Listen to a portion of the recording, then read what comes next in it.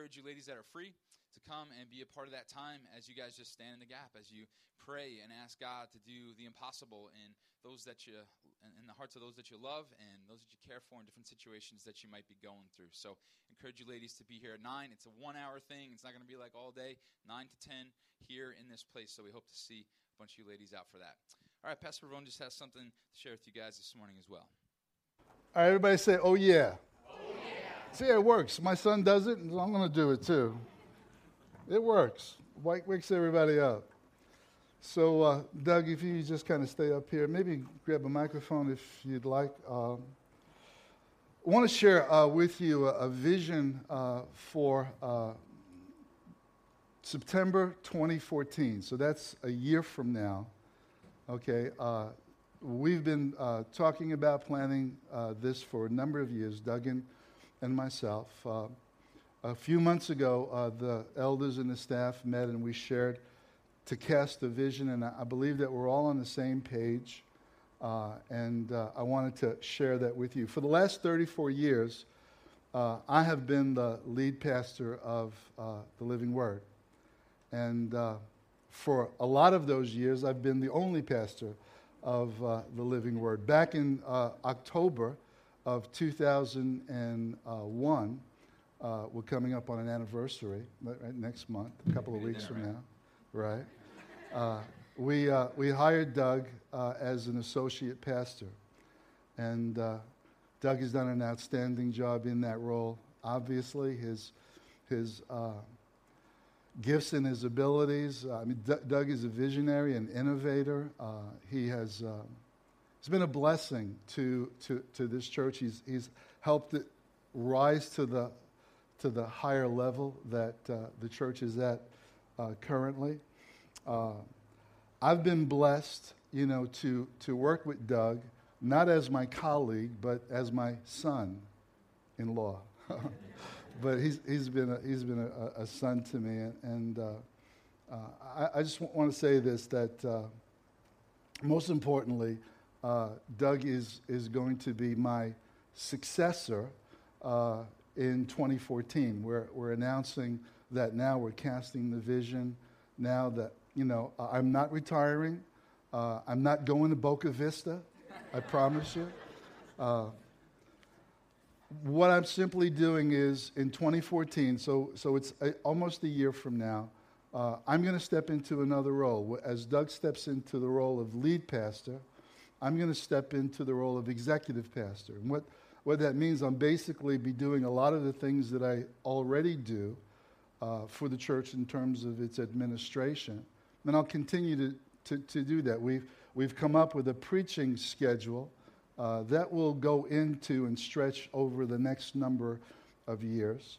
And so I will be speaking. But even more importantly is that we're talking about and praying about starting new areas of ministry within the church that I could certainly oversee and be involved in. And so I'm excited about that. And so we wanted to share this with you, that this is coming up.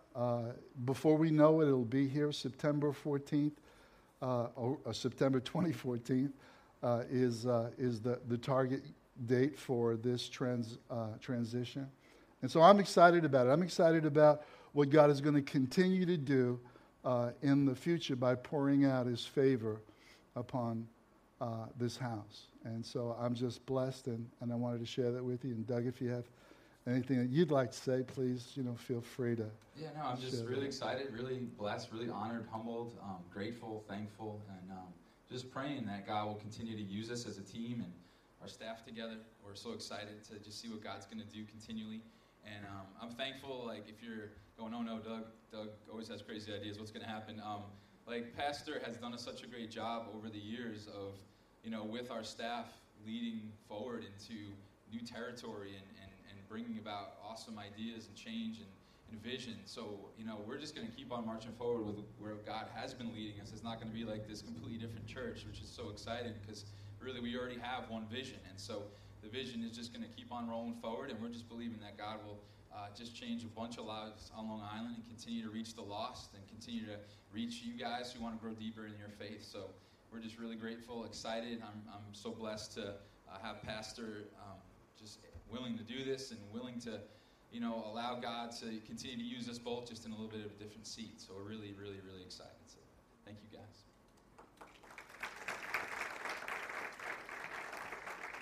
I just saw Brianna Ewan, so I'm sorry if we bored you, Brianna. Oh, she went like that. Lord is good.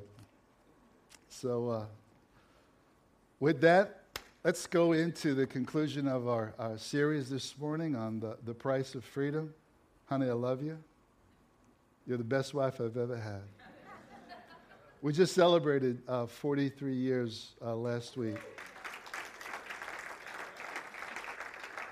And we're, it's a cliche, but we are more in love today than we were when we first married. So let's just pray. Father, we ask your blessing and anointing upon the word of the Lord this morning as you would speak to us and cause us to just really come into oneness with the Word of God this morning, as the Word of God is so powerful to transform lives. And this is what we pray in Jesus' name. Amen. So our focus in this series, The Price of Freedom, over the last 5 weeks has been to look at the freedoms that have been given to us in Christ, the freedoms that we have as our inheritance in Christ, what Jesus has purchased for us. And so we've talked about freedom from fear, that we don't have to live in fear. We've talked about freedom from the power of sin, that we're no longer under law, but we're under grace, that sin shall no longer have dominion over us, that we've been set free from guilt and condemnation. Thank God. Listen, if God doesn't do anything else for us for eternity, to just simply be appreciative of having no condemnation over our life, not now, not ever, is an amazing blessing, right? But he's done so much more for us, and we've been set free from legalism and the striving after legalism as a means of attempting to appease God or to win God's acceptance. And last week we talked about, I think maybe if you missed the message, you really need to listen to it on the podcast. It's really the ultimate setting free, not only of us individually as the sons of God, but as creation itself is being brought into the liberty of the children of God. All creation is being set free from the futility of the decay and the corruption of a universe that is falling apart. And the reason for it is because Jesus has paid the price. So on God's to-do list is a new heaven and a new earth. And so that we said that all of the present sufferings of this age are not worthy to be compared with the glory that awaits us. In fact, what we said was that even the pain and the sorrow that we've experienced in this life, God is using as an exceeding greater weight for us to experience the glory of the world which is to come. And so this is amazing. This morning, however, I don't want to talk about what he has purchased for our freedom, but rather I want to talk about the price itself. I thought it would be a great way to conclude this message series by just talking about the infinite price itself. We were bought not with silver, gold, not with perishable things, were we redeemed, but with the precious blood of the Lamb of God. I told the staff, on Wednesday, a story that I read that a group of believers were going to vacation in England back at around the turn of the century. And they were excited to go visit two of the most famous preachers in London at the time. And in the morning service, they were so blessed and so thrilled by the service. When they spoke about it afterwards, they said, "What an amazing sermon that was." In fact, some of them wanted to go back that night to hear this eloquent preacher once again, but they remembered that they had promised that they would visit this church where this pastor by the name of Charles Spurgeon was preaching. And so they went to that service. And when they came out of that service, they said, "What an amazing Savior we have." I think our staff is all on the same page. We want to extol Jesus. We want to make much of him, because the song that we sang a little while ago, it really is all about him.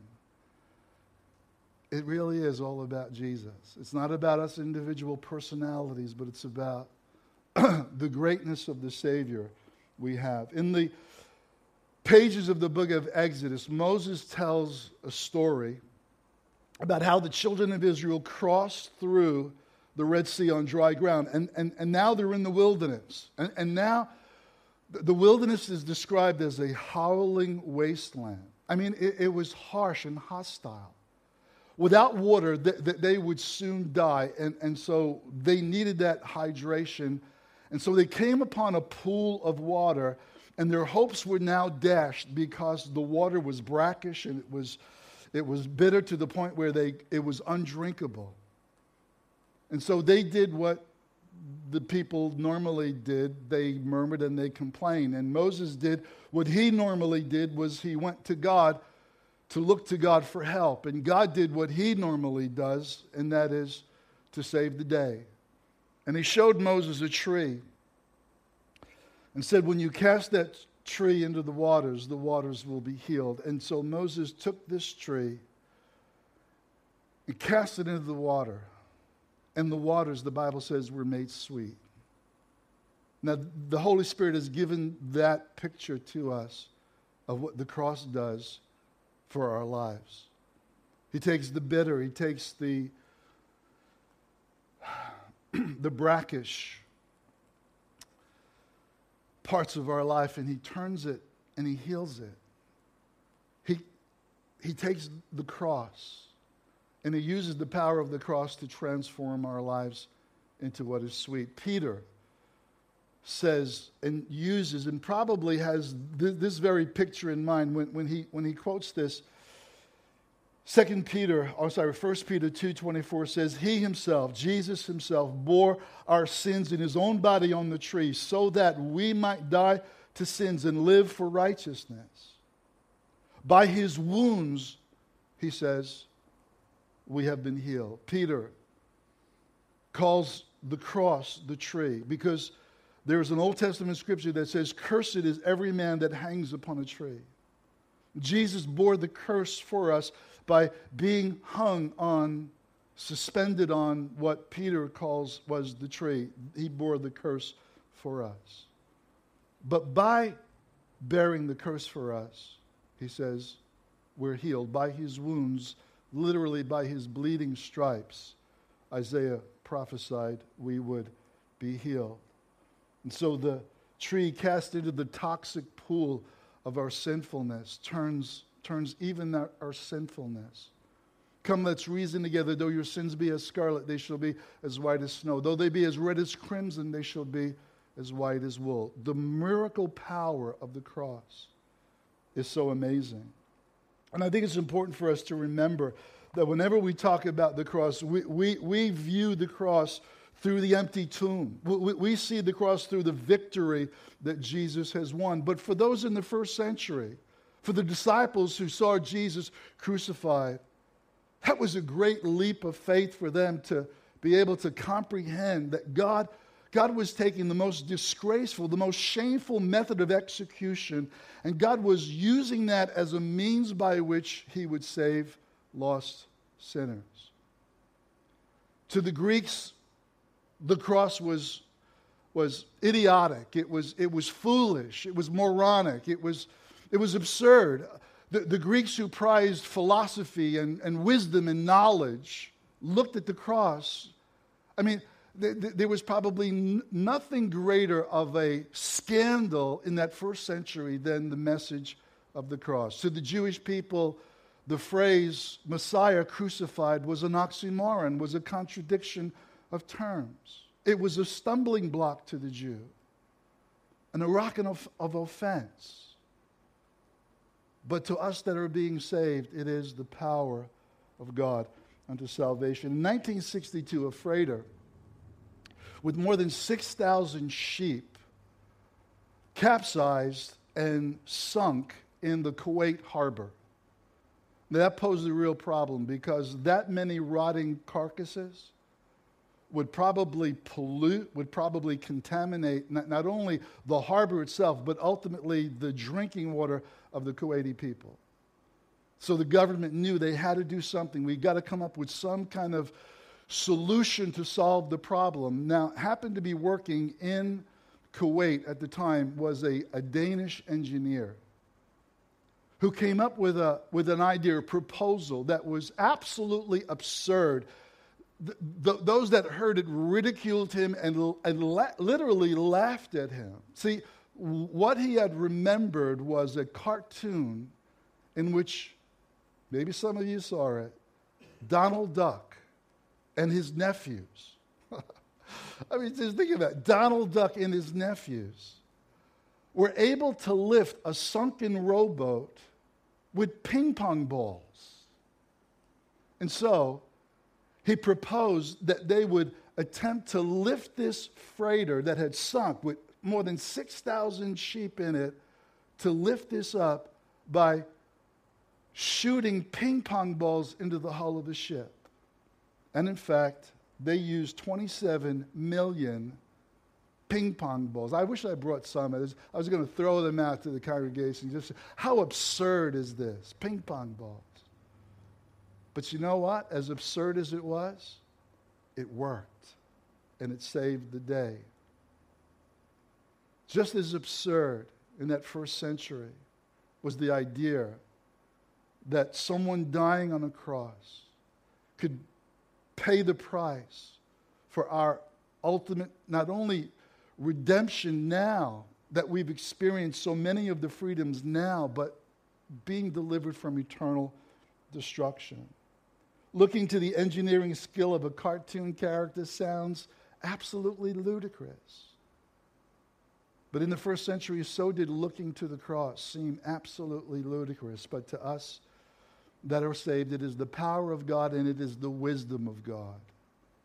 This morning, I want to just look at the price. And of course, there's so much that could be said, but I want to narrow the focus to a couple of areas this morning of the price that was paid for our salvation. In The Passion of the Christ, if you've seen the movie, I think Gibson gets it right when he starts the film with Jesus in the Garden of Gethsemane praying. The scene is very dark. There's moonlit night, but the moonlit night is kind of concealed because of the mist that was in the garden that night. Jesus is praying. He's praying fervently, and there's a figure in the shadow with a hood on, and he's making suggestions to Jesus while he's praying. And he's saying, in essence, the cost is too much. It's too heavy a load for any one person to be able to bear. And as a result of that, Jesus is praying through, and he's praying more fervently. You know, there's something dynamic. There's something mysterious. There's something of a mystery regarding Gethsemane. And Gethsemane is where Jesus first began to spill his blood. And Gethsemane is the place where Jesus first began to pay the ultimate price for our redemption. Not that when we calculate the cost, when we try to wrap our minds around what it costs God. I mean, we've got to add into that the incarnation. When God became a man. I mean, there's nothing to compare it to. That the limitless one became limited, that the infinite one became finite and committed to a physical time and space in a human body, becoming one with us in nature. We have to calculate the cost of his incarnation. When we talk about the incarnation, I mean, it is awe-inspiring. I mean, there's, like I said, there's nothing to compare it to. It is a mystery that causes us to just wonder, because who can wrap your mind around the two natures of the one person that we know as Jesus? Fully God, fully man. I mean, it is an amazing truth that we have come to embrace. God sending his Son, being poured into our humanity, and as a result of that, he is obedient to a covenant of works, and he's obedient to the point of death, even the death of the cross. And in that process, he defeats sin, Satan, and death itself. Even now, the Son of Man sits at the right hand of Majesty on high. Kelly was talking about that last night. He ever lives to make intercession for us. He's applying his sacrifice on behalf of those that believe in him and those that will believe upon him. And you know, the wonderful thing is that the mediator of this new and greater covenant based upon better promises is forever the God-man. That when we look at him in eternity, his scars will forever be a reminder of the cost of our freedom. It will be a reminder of the extent of his love for us that was poured out for us. Gethsemane.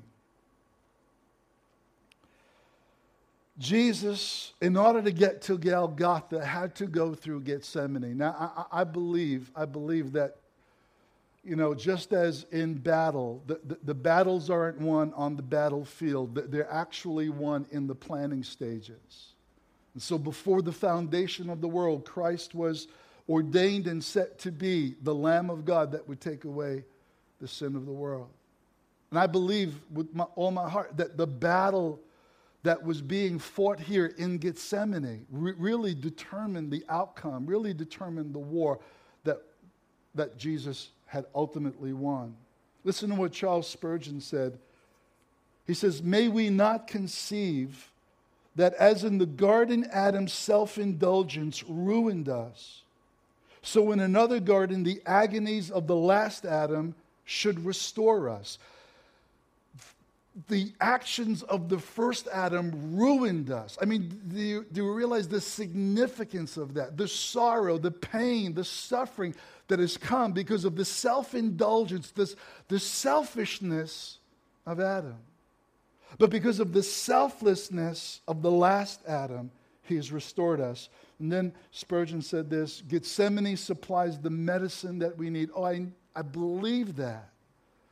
That where he shed great drops of blood, where he sweat those drops of blood, is the beginning of the healing process that by his bleeding stripes we are healed. I've always been fascinated by the story of Gethsemane. Whenever I've studied the scriptures about Gethsemane and I've looked at them, I've always seen something more than the last time, but I always walk away with the feeling like I've not even scratched the surface and there's much more here that I don't understand than I do understand. And there's that mystery about Gethsemane, where the precious blood of Jesus first began to be spilled. If there's any place on planet Earth that can be called holy ground, then it has to be Gethsemane. Gethsemane is for me the holy place where I take my shoes off.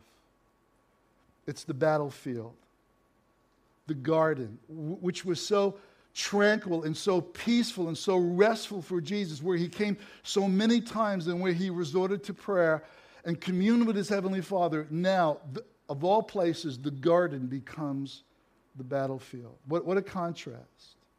What a contrast between the Jesus who expelled demons, who stilled storms, who confounded his enemies with his wisdom and sent them away with their tail between their legs because they couldn't rebuke his wisdom, is now in a state of being traumatized. He's in a state of confusion. He's in a state of perplexity. He is sweating drops of blood. The agony of Gethsemane is so severe that many believe that he thought he was not going to make it out of Gethsemane, that the conflict that was taking place between him and the powers of hell were so severe that he would prematurely die. That was Spurgeon's opinion. So let's look at verse 36 of Matthew chapter 26, where Jesus first began to spill his blood. Then Jesus went with his disciples to the place called Gethsemane, and he said to them, "Sit here while I go over there and pray." And he took Peter and the two sons of Zebedee along with him, and he began to be sorrowful and troubled.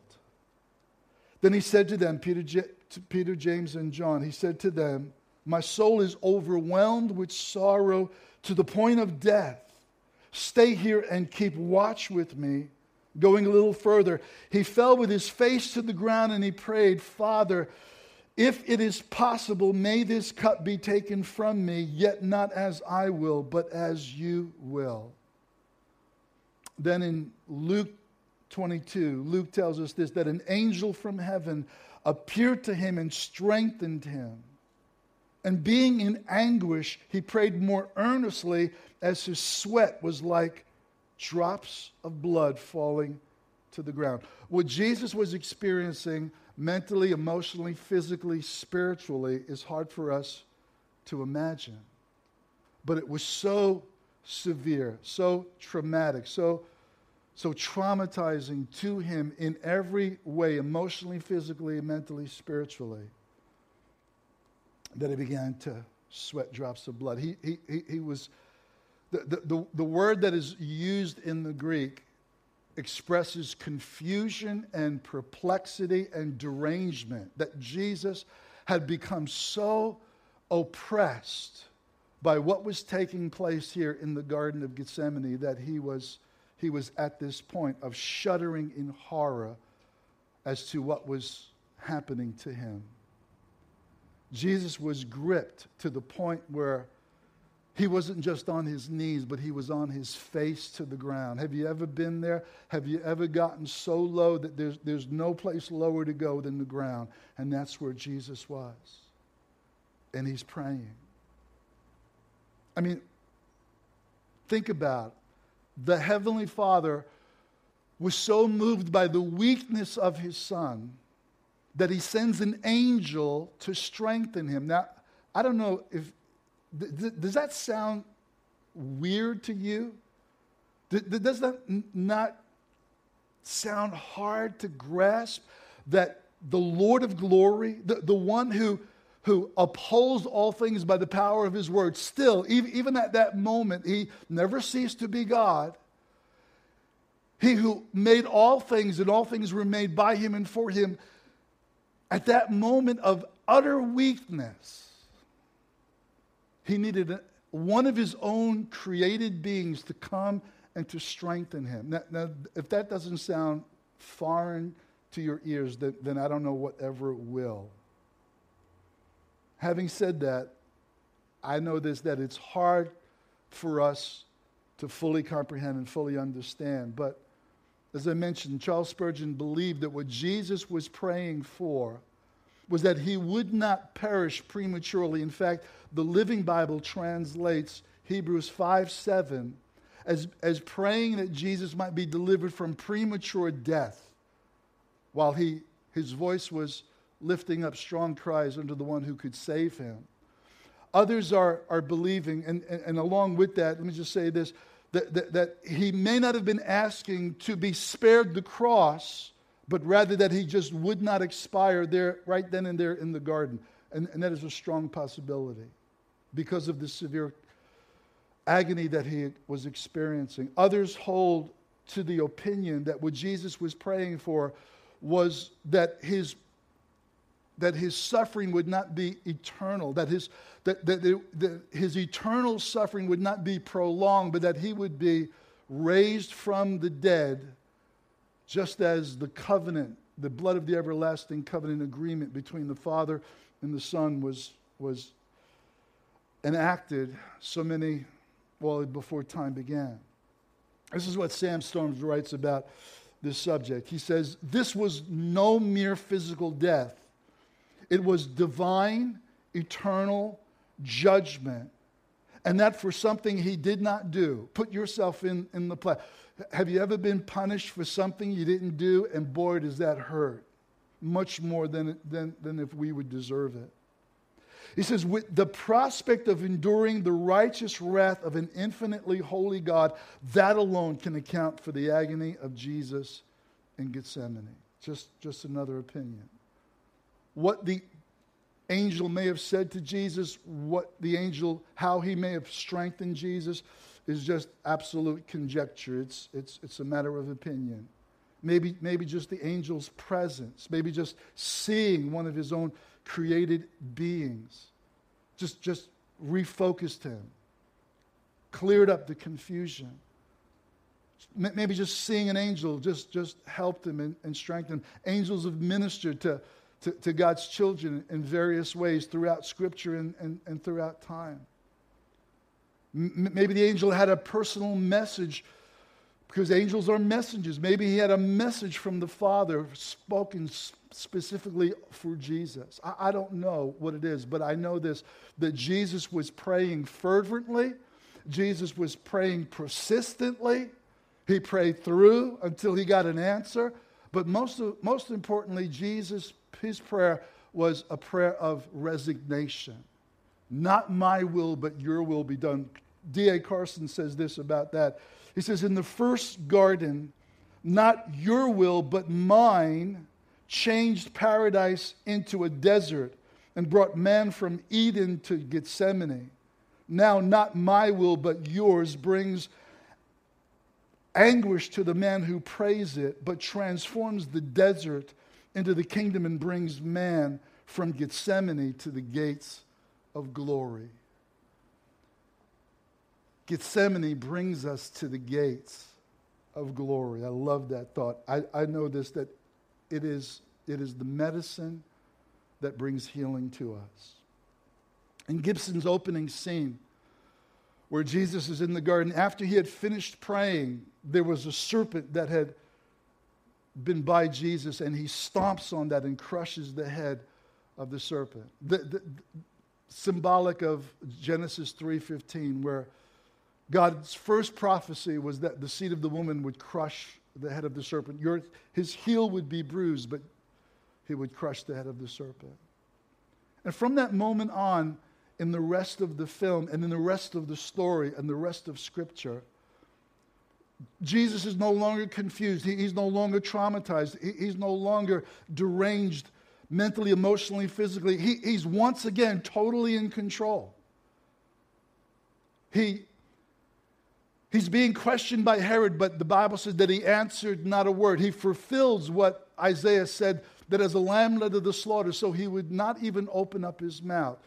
Before the Sanhedrin, he did not defend himself. And the only time that Jesus spoke is when the high priest adjured him under an oath, swear to us, are you the Messiah or not? And Jesus said, I am, and you will not see me again until you see the Son of Man coming in the clouds.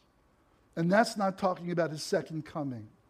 That's talking about judgment that was coming upon the nation in 70 AD. It's a symbol of judgment that was recorded not only in Daniel but also in the book of Ezekiel. The following article appeared in foxnews.com on March 1st, 2013. And the headlines captured my attention, and it read this: hellhole, torture, mutilation, murder at the world's worst prison. And it's referring to a prison, I might get the pronunciation wrong, it's La Sabaneta prison in Venezuela. Hugo Chavez called it the fifth circle of hell. In this prison that was built for 15,000 inmates, more than 30,000 inmates reside there. There are gangs that run around with machetes and guns in the prison. You are likely to be tortured either by the prison guards or by the other prisoners. There are gangs that exercise protection for hire. In other words, you pay them to be protected. In fact, you pay if you want a place to sleep. You pay if you want food, and you might be raped. You might be killed in this place. And so there's a code among some of them who are called the unwanted ones.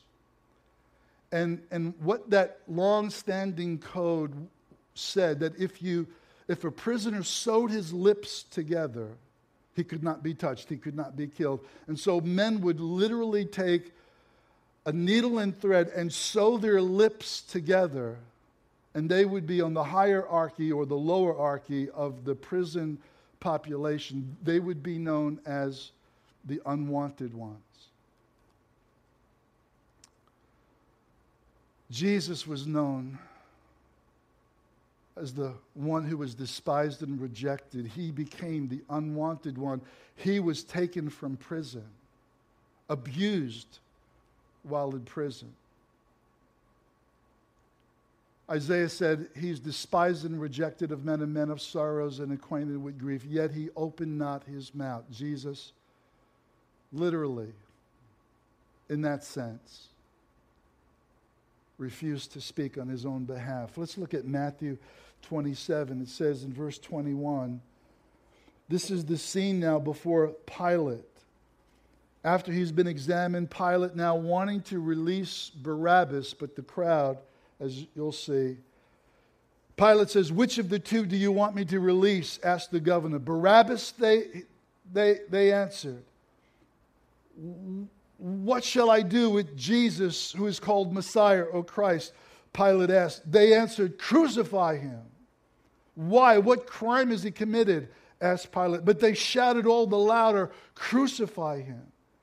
When Pilate saw that he was getting nowhere, but that instead an uproar was starting, he took water and he washed his hands in front of the crowd and said, I am innocent of the blood of this man. It's your responsibility. The people answered, let his blood be on us and on our children. And then he released to them Barabbas. But he had Jesus scourged and handed him over to be crucified.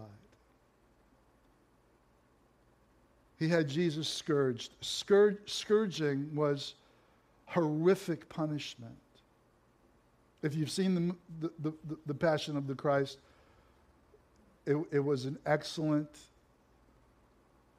exhibition of what really happened to Jesus. A cat of nine tails, an instrument with leather straps, bone and metal fragments, sharp metal fragments, made kind of a chain out of it. And the Romans didn't have any rule or law about how many strikes or strokes a victim or a prisoner can receive. Not like the Jews. The Jews said 39, no more than 39.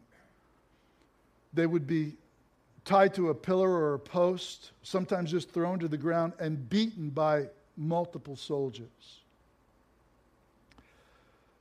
The possibility was great that the person being scourged would die from the scourging. You've heard of Josephus, an historian. Josephus had some of his opponents scourged when he was in Galilee, and he reports that their insides were exposed. Bones are exposed through the process. Psalm 69 speaks about furrows being dug into the back of Jesus. His beard was plucked from his face. Some of the suggestions are that what Pilate was actually doing by ordering Jesus to be scourged was kind of like an act of mercy, because he hoped that the Jews would see how badly he was treated and just kind of let him off the hook as far as being crucified. Others hoped, or believed rather, that Pilate was hoping that Jesus would expire by the scourging and that he would be spared the crucifixion. More than likely, it was just the cruel, senseless, heartless act of a ruler who is absolutely unconcerned. Matthew 27 says, Then the governor's soldiers took Jesus into the praetorium and gathered the whole company of soldiers around him. They stripped him. He's stripped naked, and they put a robe on him, and they twisted together a crown of thorns, and they set it on his head, And they put a staff in his right hand, and they knelt down on the ground before him, and they mocked him. Hail, King of the Jews. They spit on him. And they took a staff, and with that staff they struck him on the head again and again. After they had mocked him, they took off the robe and they put his clothes back on, and they led him away to be crucified. This act of humiliation, of mockery, of making a caricature out of Jesus, of arraying him as a king. This is their opinion of what a king of the Jews should look like. And they knelt before him. And literally, the Greek says that they spit on him and they kept on spitting on him. I mean, that's unimaginable. All the while that he was still the Lord of glory. All the while, well, he could have just simply looked at them and they would have disintegrated. If he spoke one word from his silent lips, all of Jerusalem could have been reduced to rubble. But he didn't say anything and he didn't do anything. And the reason is because of love for us. And that's what's so amazing about this. That this is part of the price that he paid for our freedom. This is the medicine that we needed. This is the life that was cast into the pollution of our sin that makes us sweet. The abuse that Jesus received was profound.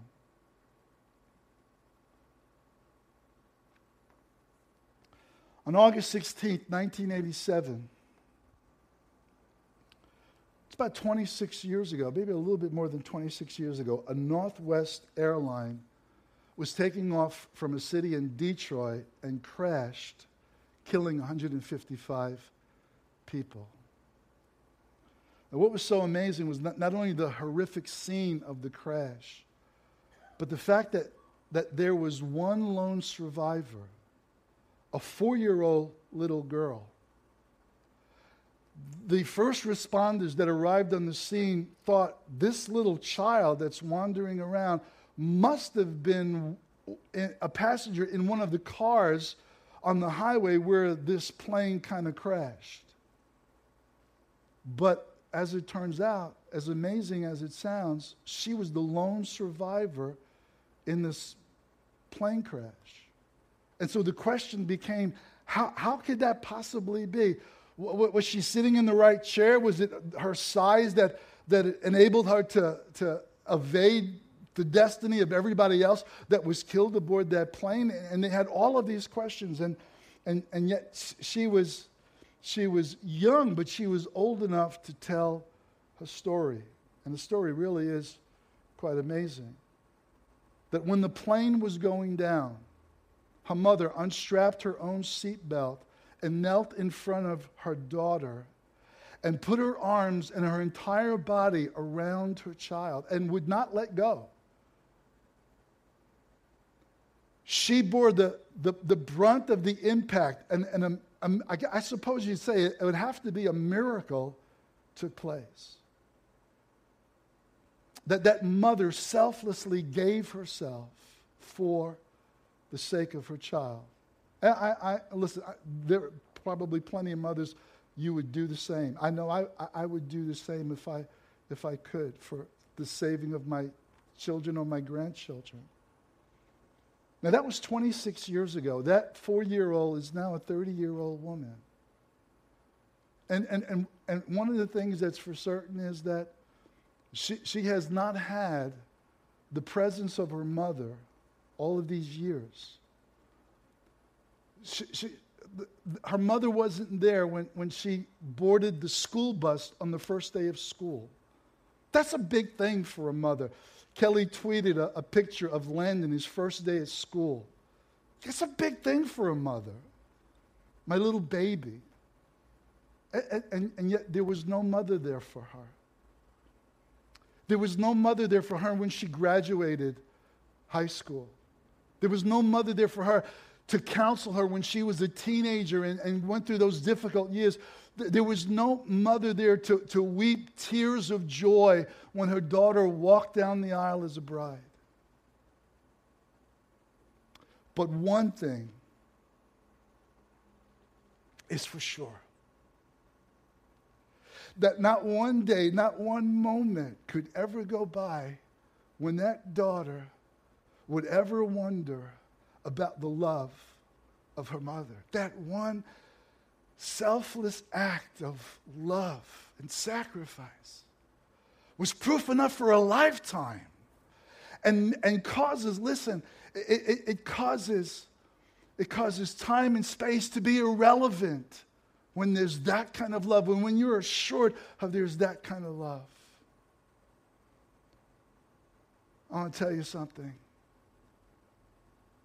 That my awesome Savior, Jesus, unbuckled the seatbelt, left his throne in heaven, knelt in front of us, wrapped his arms around us, and wouldn't let us go to save us from eternal destruction. With that kind of love, there may be times in our life when we feel that God is absent. But that's when we need to remember the cross. We need to remember the price that was paid for our redemption, for our freedom.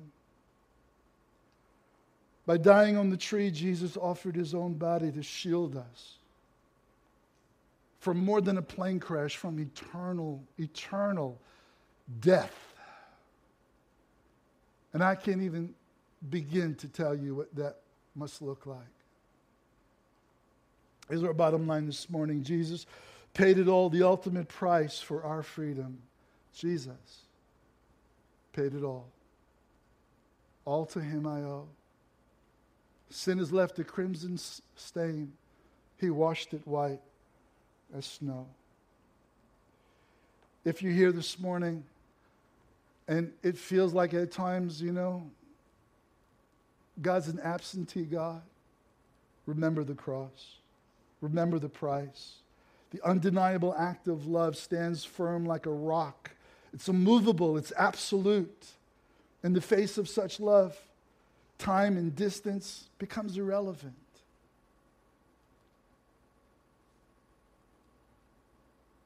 Just want to pray.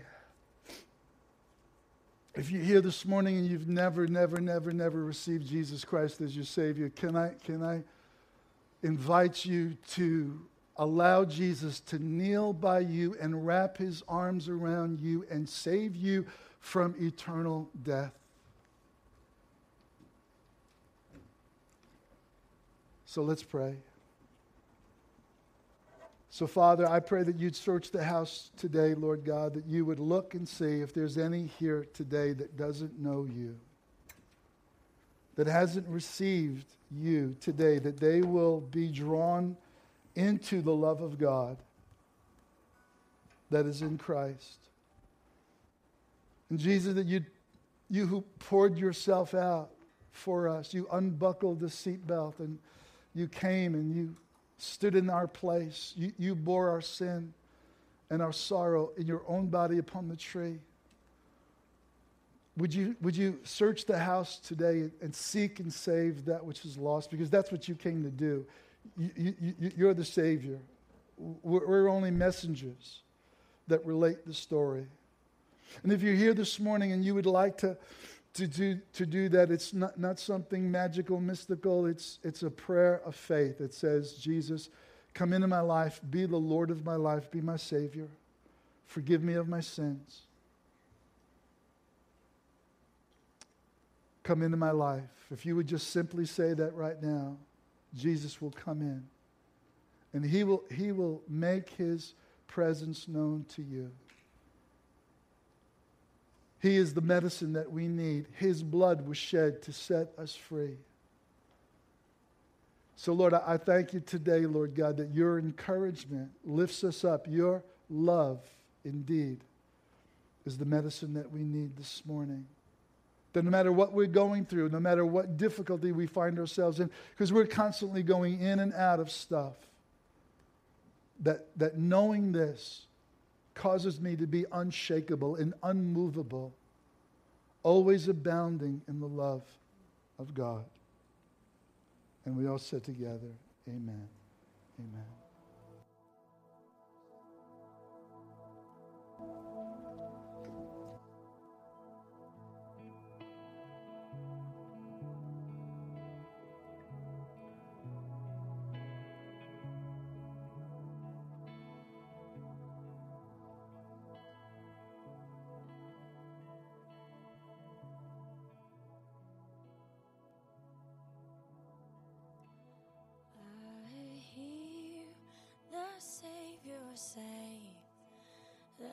strength indeed is small. Child to weakness, watch and